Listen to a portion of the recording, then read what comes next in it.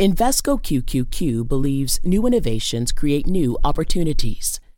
Here's to greater possibilities together. Learn more at Invesco.com/QQQ. Invesco Distributors, Inc. My mission is simple, to make you money. I'm here to level the playing field for all investors. There's always a bull market somewhere, and I promise to help you find it. Mad Money starts now. Hey, I'm Cramer. Welcome to Mad Money. Welcome to Cramer. Other people want to make friends. I'm just trying to make you some money. My job is not just to entertain, but to educate and teach you.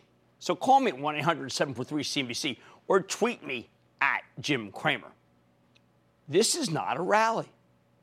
On a day where the Dow gained 58 points, the S&P declined 0.11%, and the Nasdaq tumbled 1.05%, you need to understand that this is really a redistribution. It's not a bet on the future. It's a wager that some earnings estimates are going higher, while others just stay the same. And judging by the intraday reversal, investors are starting to realize that we may be a little too enthusiastic about stocks in general, even if some really do deserve to be higher because of changes that are going to be made to taxes in this country. Today truly brought a bifurcation in stocks. Sell. The action was 100% about tax reform. Domestic companies get a big cut, while more internationally oriented companies, like most of tech, see much less of a benefit. Don't buy. Sure, they can repatriate capital from overseas at a better rate, but the real benefits here are for the purely domestic players. It's like Congress has waved the magic wand, and every cable company, railroad, retail, and restaurant, as well as a smattering of industrials that have great U.S. exposure, and that wand has radically raised earnings for 2018. You know what? On days like today, it's worth remembering what actually moves stocks. The notion that the earnings estimates are either too high and the stocks go lower, or too low and the stocks go higher. For all of these domestic groups, the estimates are suddenly too low because of the tax change, and that sends their stocks higher. The market doesn't care how the earnings become better than expected. It can be because management artificially boosted the earnings per share by buying back stock to shrink the share count, as the consumer packaged goods companies do so often. It can be because an international company benefits from a big swing in currency. Say the dollar gets weak versus the euro. And when the earnings are translated back, they produce a higher number. Doesn't matter. Investors are just looking at that final number and seeing it as better than expected. So the stock jumps. And now tax reform is doing the same thing for domestic companies that pay their fair share of taxes. The ultimate rate for these businesses is coming down. It's coming down dramatically. Now, we aren't totally sure what the final rate will be, but it will be a heck of a lot lower than when the Senate passed the tax bill. You know what I got to tell you? I think it's going to be dramatically lower, and that's why we're getting this move. Again, you may think investors will see right through this and recognize that it's totally artificial. I mean, business hasn't actually improved, right? They're just getting a tax break. But that is not how the stock market works. The numbers are all that matters, and the numbers just got better thanks to this tax cut. So when the dust settles, the analysts will have to raise their estimates, and we know that's the fuel that sends stocks higher. Now, maybe this rotation will reverse itself, and investors will swap back into the internationally oriented companies with breakout earnings that, in reality, are doing a lot better than the retailers or the restaurants that everybody's buying. But you can't hold your breath. It could take a while. I mean, we haven't even gotten the actual estimate bumps yet from the analysts for the domestic companies. Now, I know this is a ridiculous way to judge stocks. I mean, nothing happened to these companies other than a piece of legislation that still has one more hurdle to clear. But professional money managers are constantly trying to assess which companies will have the biggest boost to their earnings. Right now, many of the tech stocks are selling off because the tax bill won't benefit them that much. Hey, they were great a week ago. They're still great now, but they haven't really gotten much better, and they're a fabulous source of funds for all these domestic stocks. How retailers could now have sharply better than expected numbers, and it's the rate of improvement here that matters. Now, you can have a double whammy positive and a double whammy negative. So let's take the double whammy positive first. Look at the stock of Home Depot. Right now, this largely domestic chain of 2,200 stores has an effective tax rate of 36%. In the new world, that rate could fall to perhaps as low as 20%. All that money that flowed to Uncle Sam now flows back to Home Depot.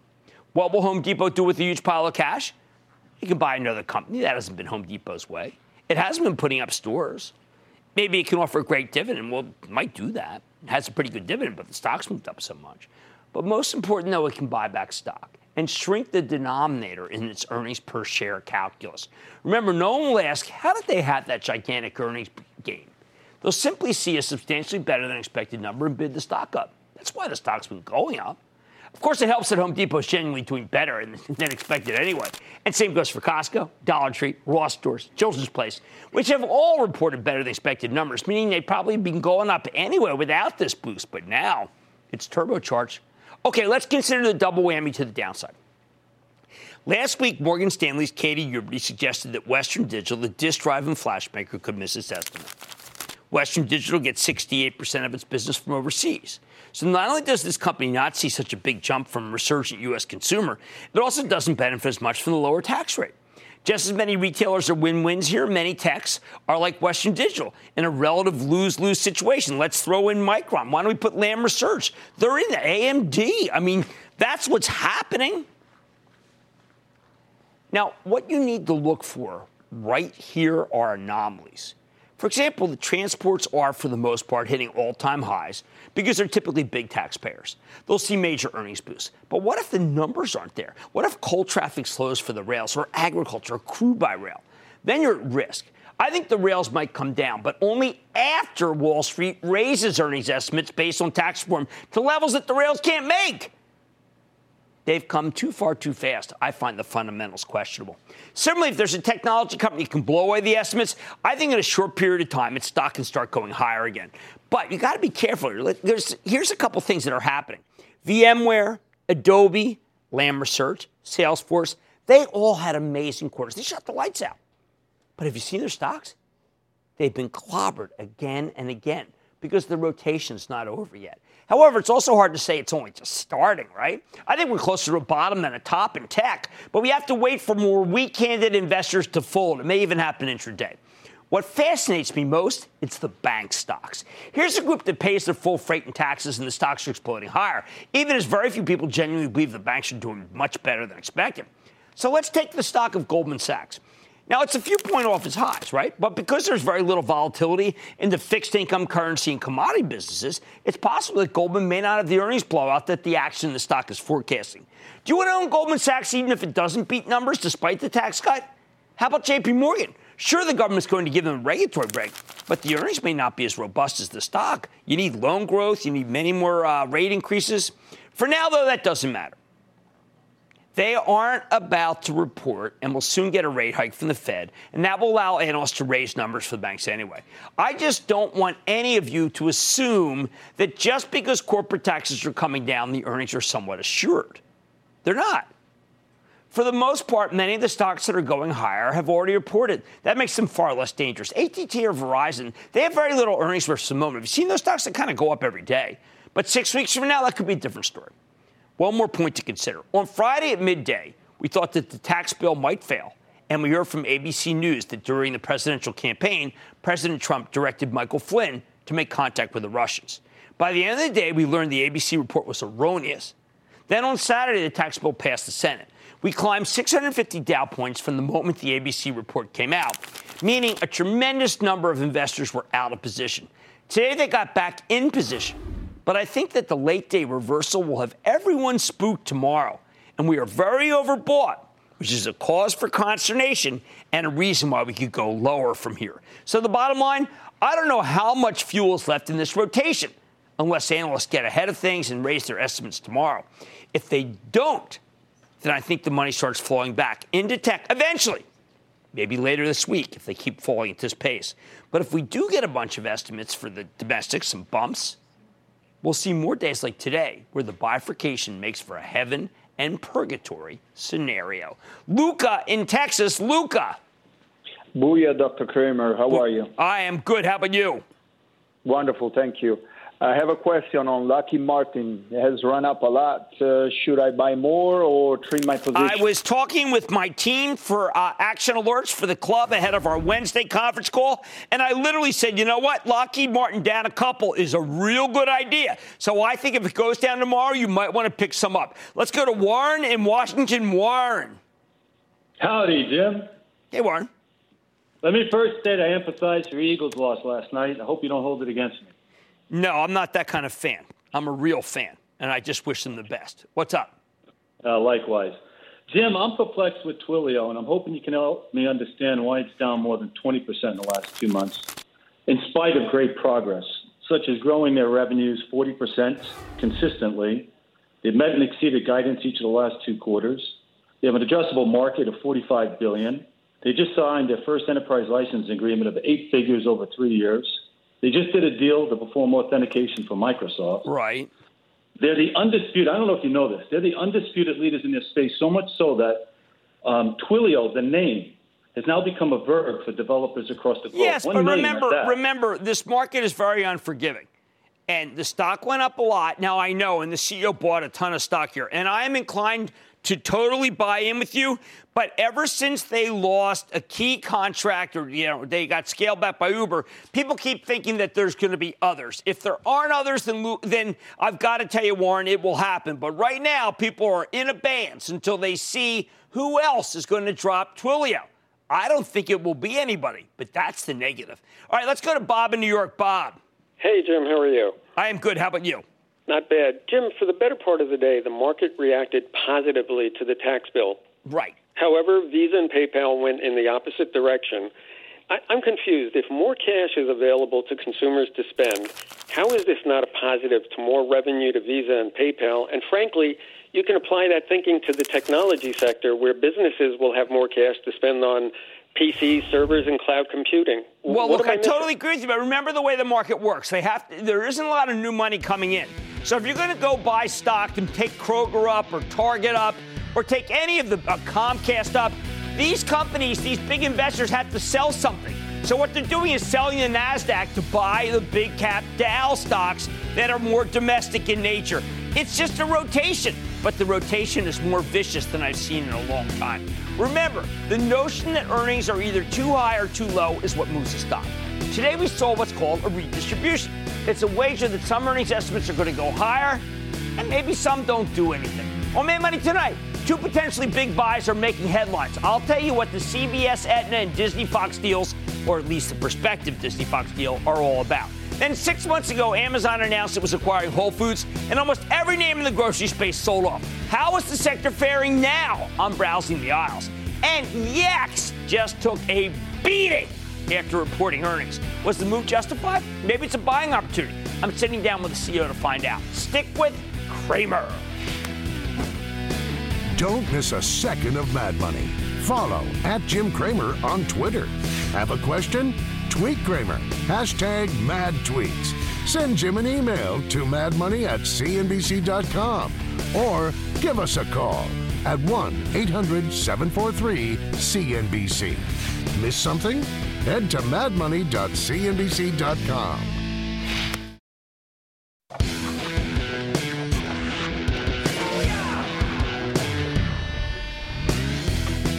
When in doubt, change the narrative. That's been the big theme behind so many mergers and acquisitions this year. And despite all the worries about what 2018 might bring, I bet there will be more changed narratives coming because they work. Often they work fast, even if the approvals seem to take forever. Today we got 2 classic changes of narrative, one from Disney, the other from CVS Health. Disney's once again kicking the tires of 21st Century Fox's non-sports, non-news divisions.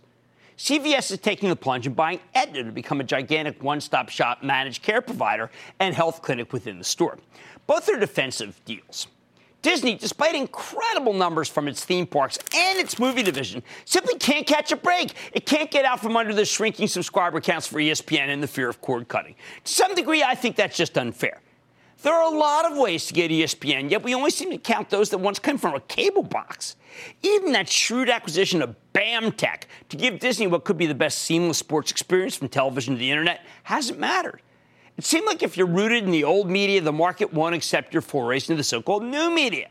So Disney wants to buy these assets from Fox to double down on TV and film while expanding its footprint overseas, which is where the real growth is. Obviously, this is one of those deals where Disney should just get it done. Because like when United Technologies paid up for Rockwell Collins, there simply aren't a lot of beachfront properties, as UTX CEO Greg Hayes said at the time, left for the company that wants to make aviation its hallmark. Well, there aren't a lot of beachfront media properties either.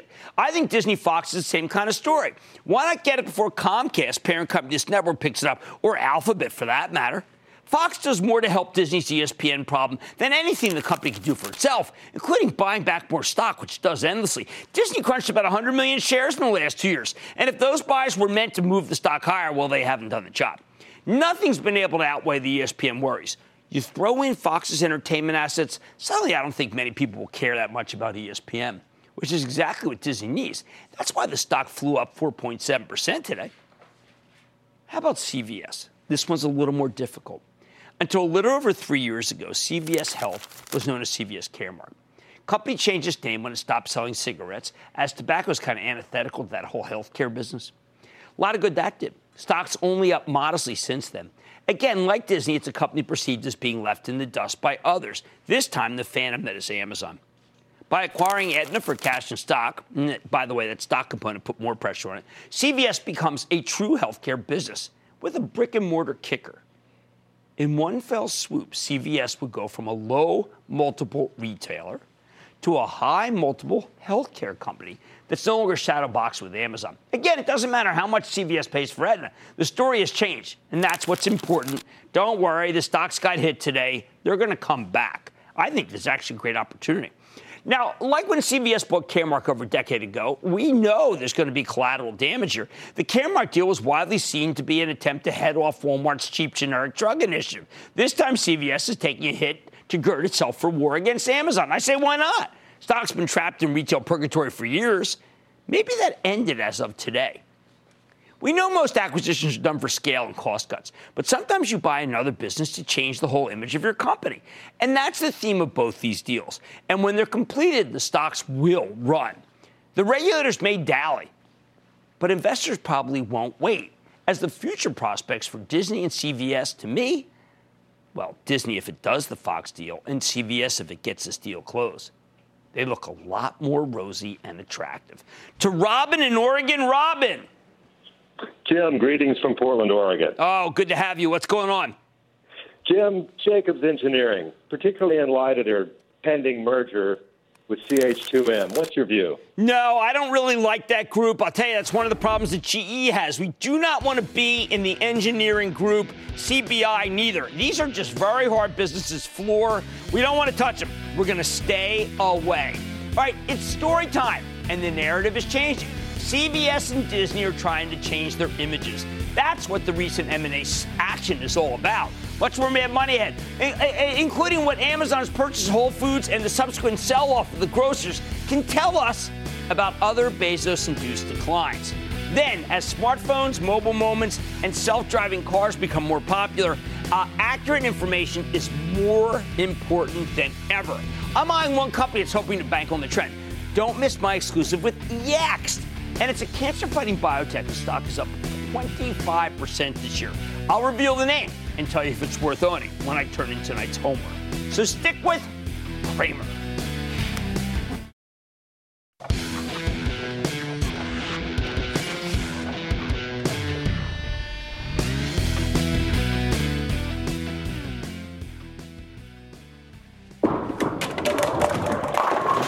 How about that for pin action? All right, listen to me.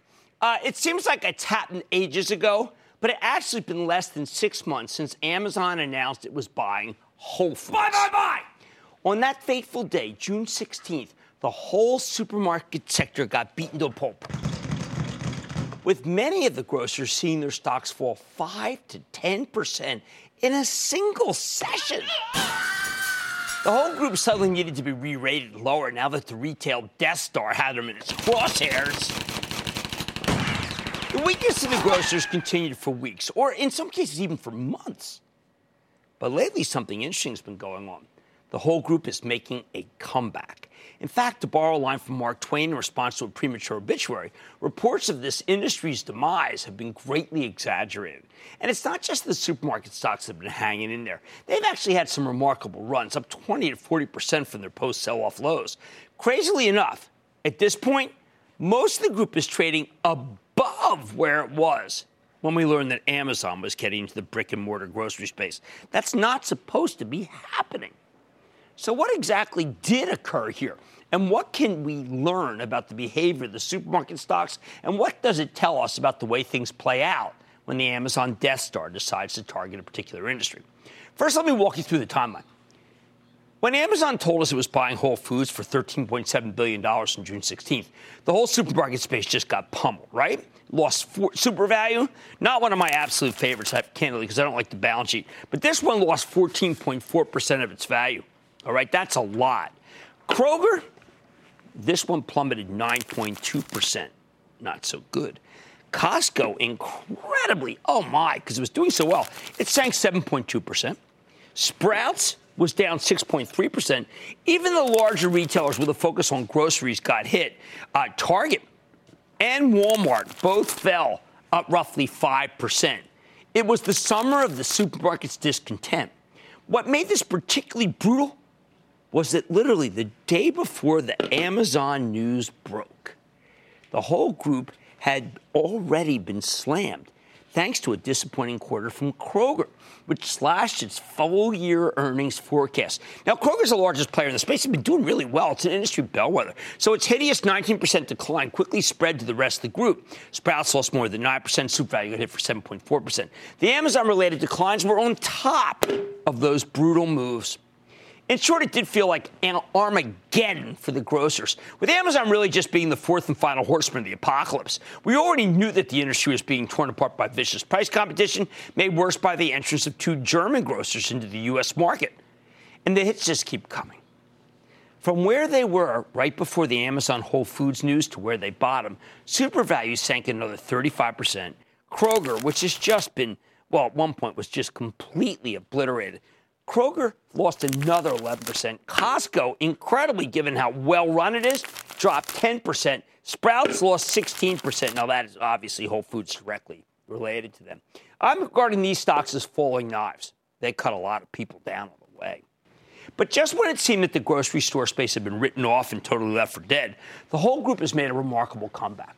Super value bottomed on October 20th. Since then, it's giving you a 30% gain, even though I don't like it. Kroger's up 36% from October 2nd lows after a decent quarter. Sprouts has gained 37% from its lows. Meanwhile, Costco, Walmart, and Target all bottomed over the summer, rallying 26%, 33%, and 28% respectively. I thought they're supposed to be dead.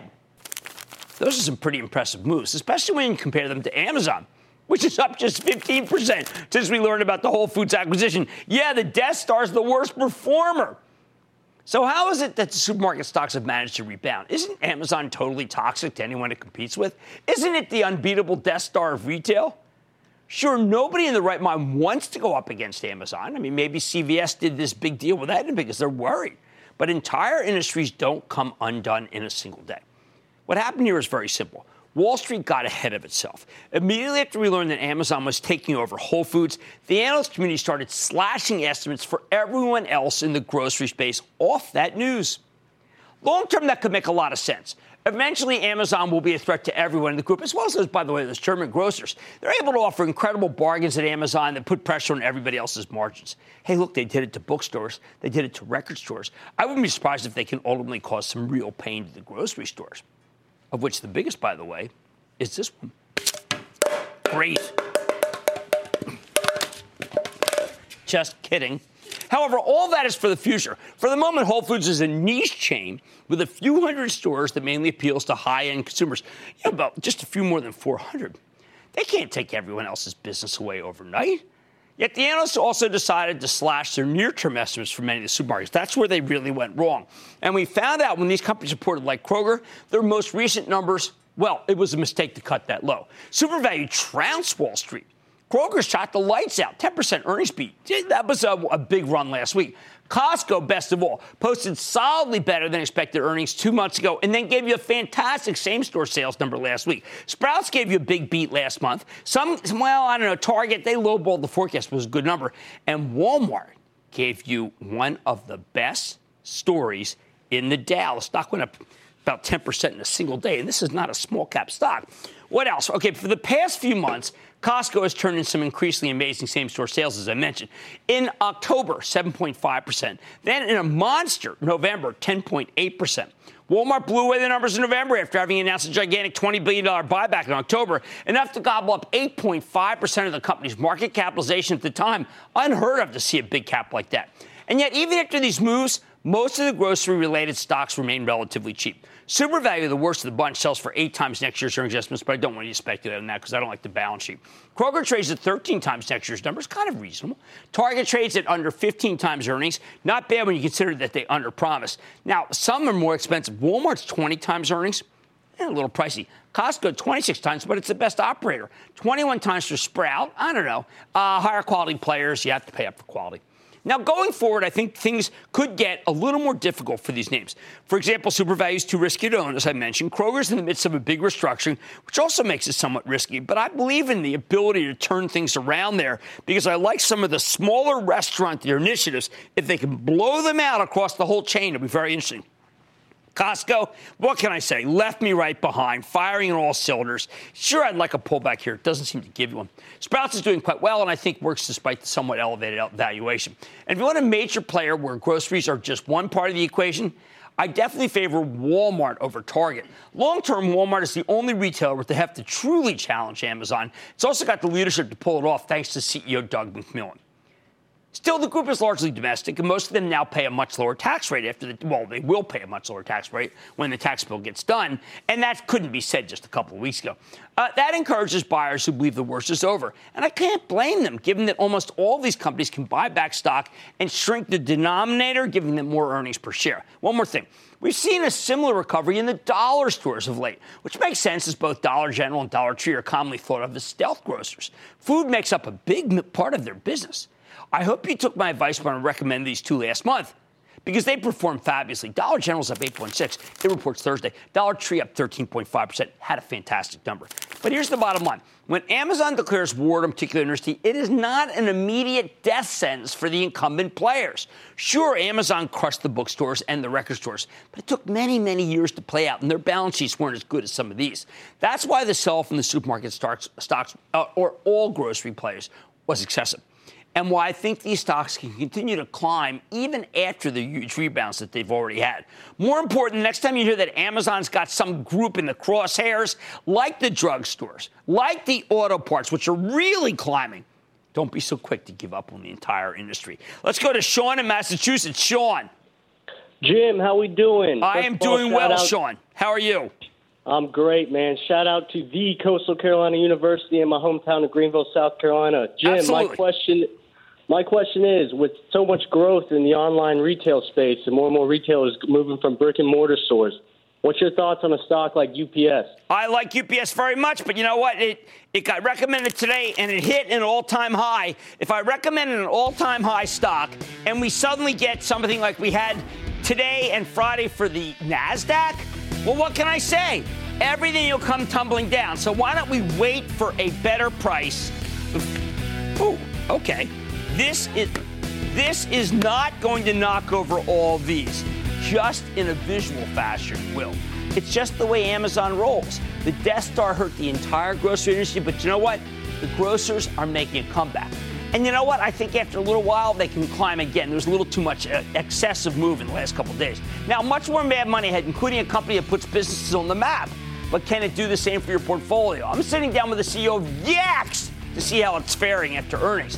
Then you stump me, but I'm back tonight with answers. I'm turning in some homework and all your calls, rapid fire, in tonight's edition of the Lightning Round. So stick with Cramer.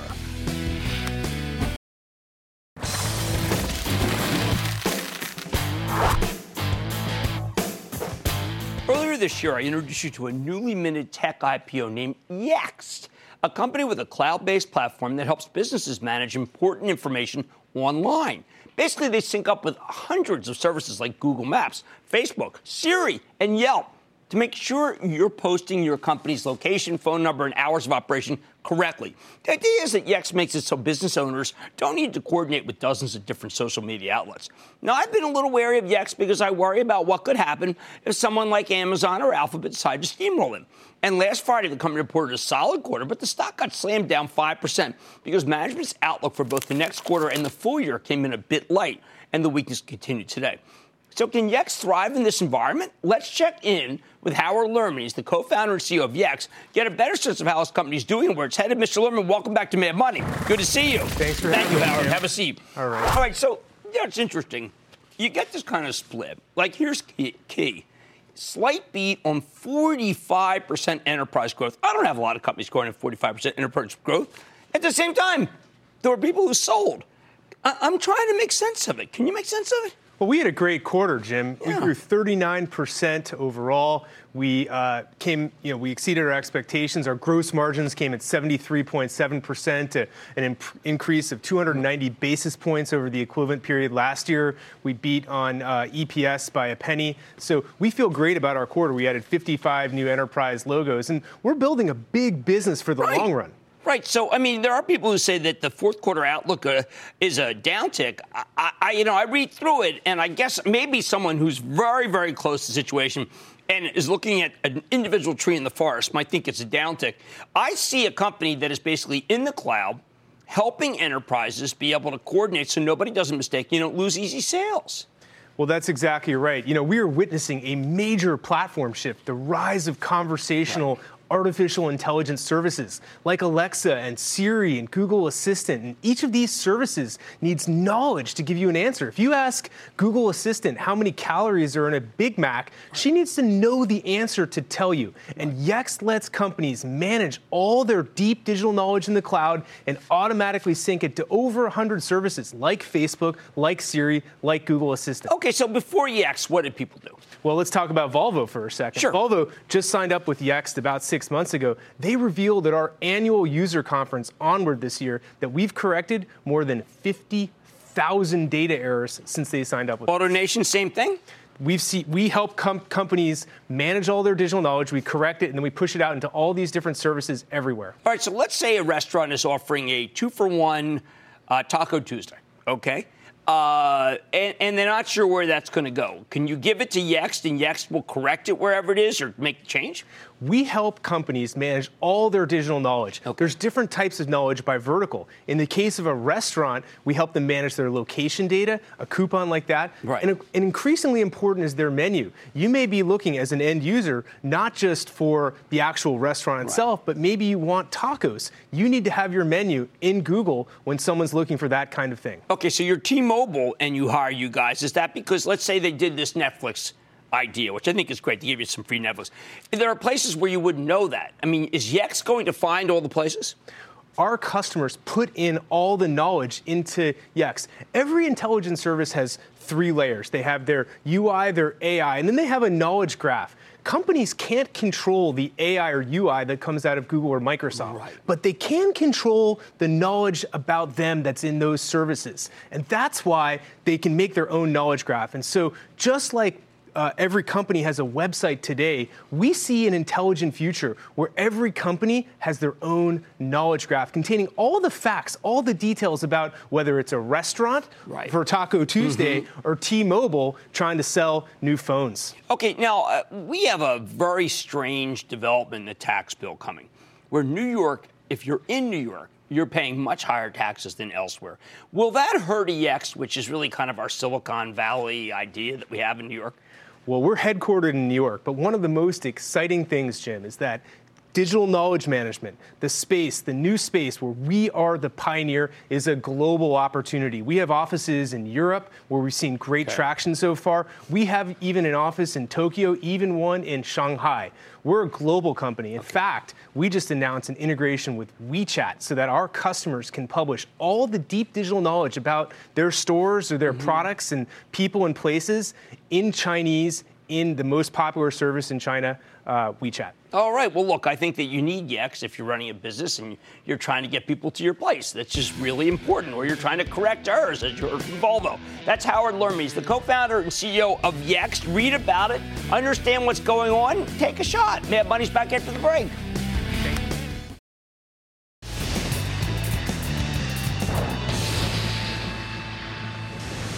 It is time. It's time for the lightning round.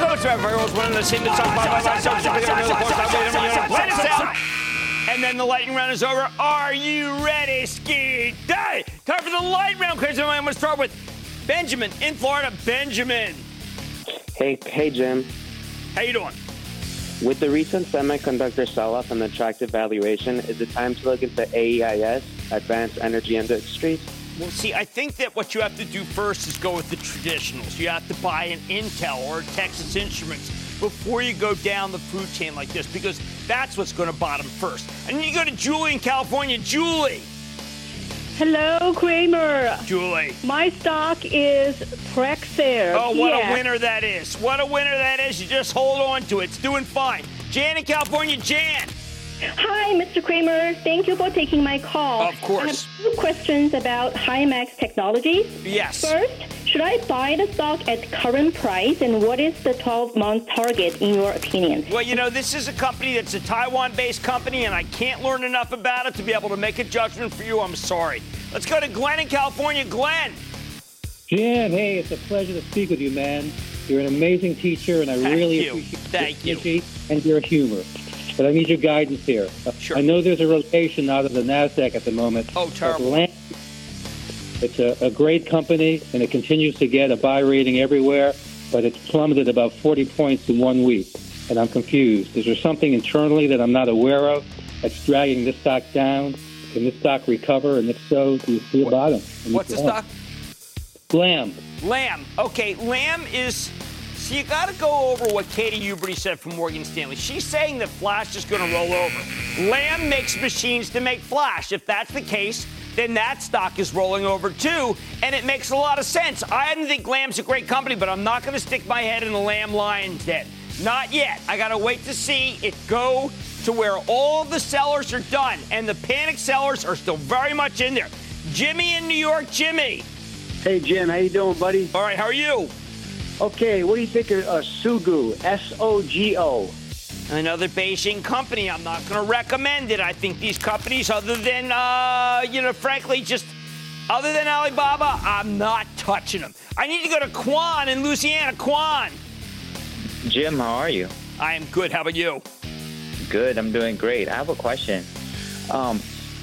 Stock CenturyLink, stock symbol CTL. Yeah, that's got a 14% yield, which is a total red flag, and I think people are in that. I don't like the stock, and I don't like the stadium either, for that matter. And that, ladies and gentlemen, is the conclusion of the Lightning Round. The Lightning Round is sponsored by TD Ameritrade.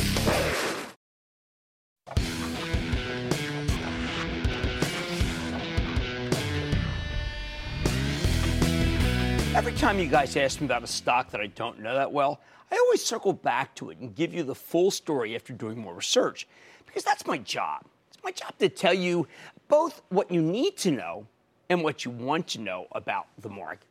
So now that Wall Street's doing a big victory lap, although it was not a total one since we had a terrible reversal over the Senate's passage of the gigantic corporate tax, well, let me just say, I think it's time to catch up on some homework.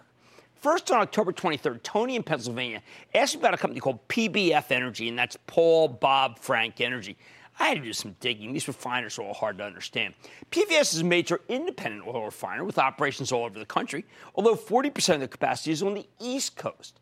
Thanks to a couple of acquisitions in recent years, the company now has 5 refineries. They got the newest one in Torrance, California, another one just outside New Orleans, one in Delaware City, Delaware, and one in Paulsboro, New Jersey. Last one's in Toledo, Ohio. A lot of geographic diversity for a relatively small refiner. Now, PBF stock has been on a real tear lately. Shares are up 60% just since the middle of August. Yeah.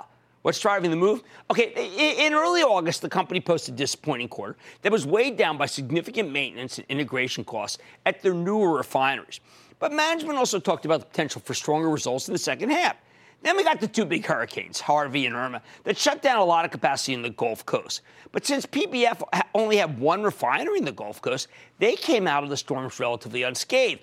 They were able to profit as the cost of things like gasoline temporarily spiked thanks to a lack of supply. Remember, they get the higher price even though nothing happened to the refinery. Sure enough, when PBF reported again last month, the numbers were excellent. Not just because of the storms, but also because the company's execution really did improve, especially in their California and Louisiana facilities. Plus, management reaffirmed that PBF is committed to paying that hefty dividend, despite some choppy recent free cash flow trends. And even after the stock's huge run, it still yields nearly 3.7%. So where do I come down? PBF has had a staggering run compared to the other refiners. And while the industry seems to be in very good shape here, I got to tell you, sometimes you just sit down and you say, you know what? I missed this one. I didn't get it early enough. I let it go. I didn't see it. And that's what's happening here. Stock has had a run so far so fast that I want to stay on the sidelines. At least until we get a big market-wide sell-off that causes the price to come down substantially for no good reason. And remember, those things do happen. Without a significant pullback, it's hard to give this one my blessing. And if you don't believe me, look at some of these tech stocks today. You think anything really happened that was bad at Align Tech? I mean, come on. Next, on October 25th, Danny in Pennsylvania called about one that I haven't talked about in a long time. It's called Barnes Group. And I said I got to get back to him. Now, Barnes manufactures highly engineered, high-quality precision parts, products, and systems for critical applications in aerospace and industrial settings. To break things down even more, Barnes' industrial division makes plastic injection molding equipment, nitrogen gas springs used in metal stamping dies, all sorts of precision mechanical products. On the aerospace side, the company makes a ton of different components and assembles, as well as offering maintenance, repair, and overhaul services. Now, Barnes has been around for a long time. This is a 160-year-old company. In September, they hosted their first investor day ever. Management laid out an impressive strategy, talking about how they can keep focusing on high-margin, high-growth businesses while improving the productivity of all their divisions and making smart acquisitions, particularly on the industrial side. On top of that, Barnes gave us some nice targets for 2020. Forecasting solid mid-single-digit organic growth, ooh, nice, and some impressive margin expansion. Now, we'll see if they can deliver on that promise, although when the company last reported in late October, despite delivering strong sales growth, the margins were weak, something we've been seeing from them for most of the year. However, management indicated that most of the headwinds they've been facing have abated. That should make for easier numbers going forward. I like that. Now, the stock has rallied about 70% over the last couple of years. Stocks pulled back hard in October following a disappointing quarter. Shares still down $8 from their highs. Ooh, I like this. I think Barnes is giving you a nice entry point. And industrials like this one are very much in the sweet spot of this market right now. A well-run industrial play with an aerospace kicker that's down 8 points? I'll take it. Finally, on October 25th, Eric in California wanted to know about Array BioPharma, ARRY for short. I said I need to do some brushing up on this. By the way, that's often going to happen with the biotechs because they're all about what's going on in stage 1, stage 2, stage 3, and their partnerships. Array develops small molecule drugs that are designed to fight cancer, and major pharma players love to collaborate with them, which is why the company has 5 partnered therapies currently in phase 3 clinical trials. Pretty good. The company also has a large stable of drugs in phase 2, and they actually own 2 of these outright. Now, on the one hand, biotech is pretty out of favor on Wall Street fashion show at the moment. But on the other hand, Array has a lot going for it. FDA is going to make a decision on 2 of their new drugs as a combination therapy for BRAF, that's B-R-A-F, mutant melanoma. We know they'll give it the thumbs up or thumbs down by the end of next June. So far, the data here has been very strong. So I'm betting on an approval for this rare but aggressive form of skin cancer. And if I'm right, Array's drugs should be able to go toe-to-toe with the current standard of care. At the same time, they're also studying this pair of drugs as a treatment for BRAF mutant colorectal cancer, and the preliminary phase 3 data we got in September was very encouraging. Basically, any cancer with the BRAF mutation could be on the table here. We should also get some phase 2 data for Array's wholly owned drug. That's ARRY-382. And that's in combination with Merck's Keytruda, key anti-cancer drug, as a treatment for solid tumors. And that'll be sometime next year. Okay, now, here's what I feel about it. It's a very speculative developmental stage biotech. It's got no products on the market, long way from being profitable, and their minimal revenues all come from these partnerships with larger drug companies. Well, are they going to run out of money? No. Array just raised $240 million in a secondary offering, so the company's flush with cash. more than enough to get them to the end of next year, when if things go well, they'll be receiving these royalties on 2 drugs that are up for FDA approval. My verdict? Hey, you know what? I like this one. It's got an impressive pipeline. And you know you're doing the right thing when Roche and AstraZeneca want to work with you. But as with all early-stage biotechs, I can only give Array my blessing for speculation, meaning don't invest in any kind of money that you'll actually need for your retirement. This one is discretionary, mad money only. And please, no nest egg. Stick with Cramer.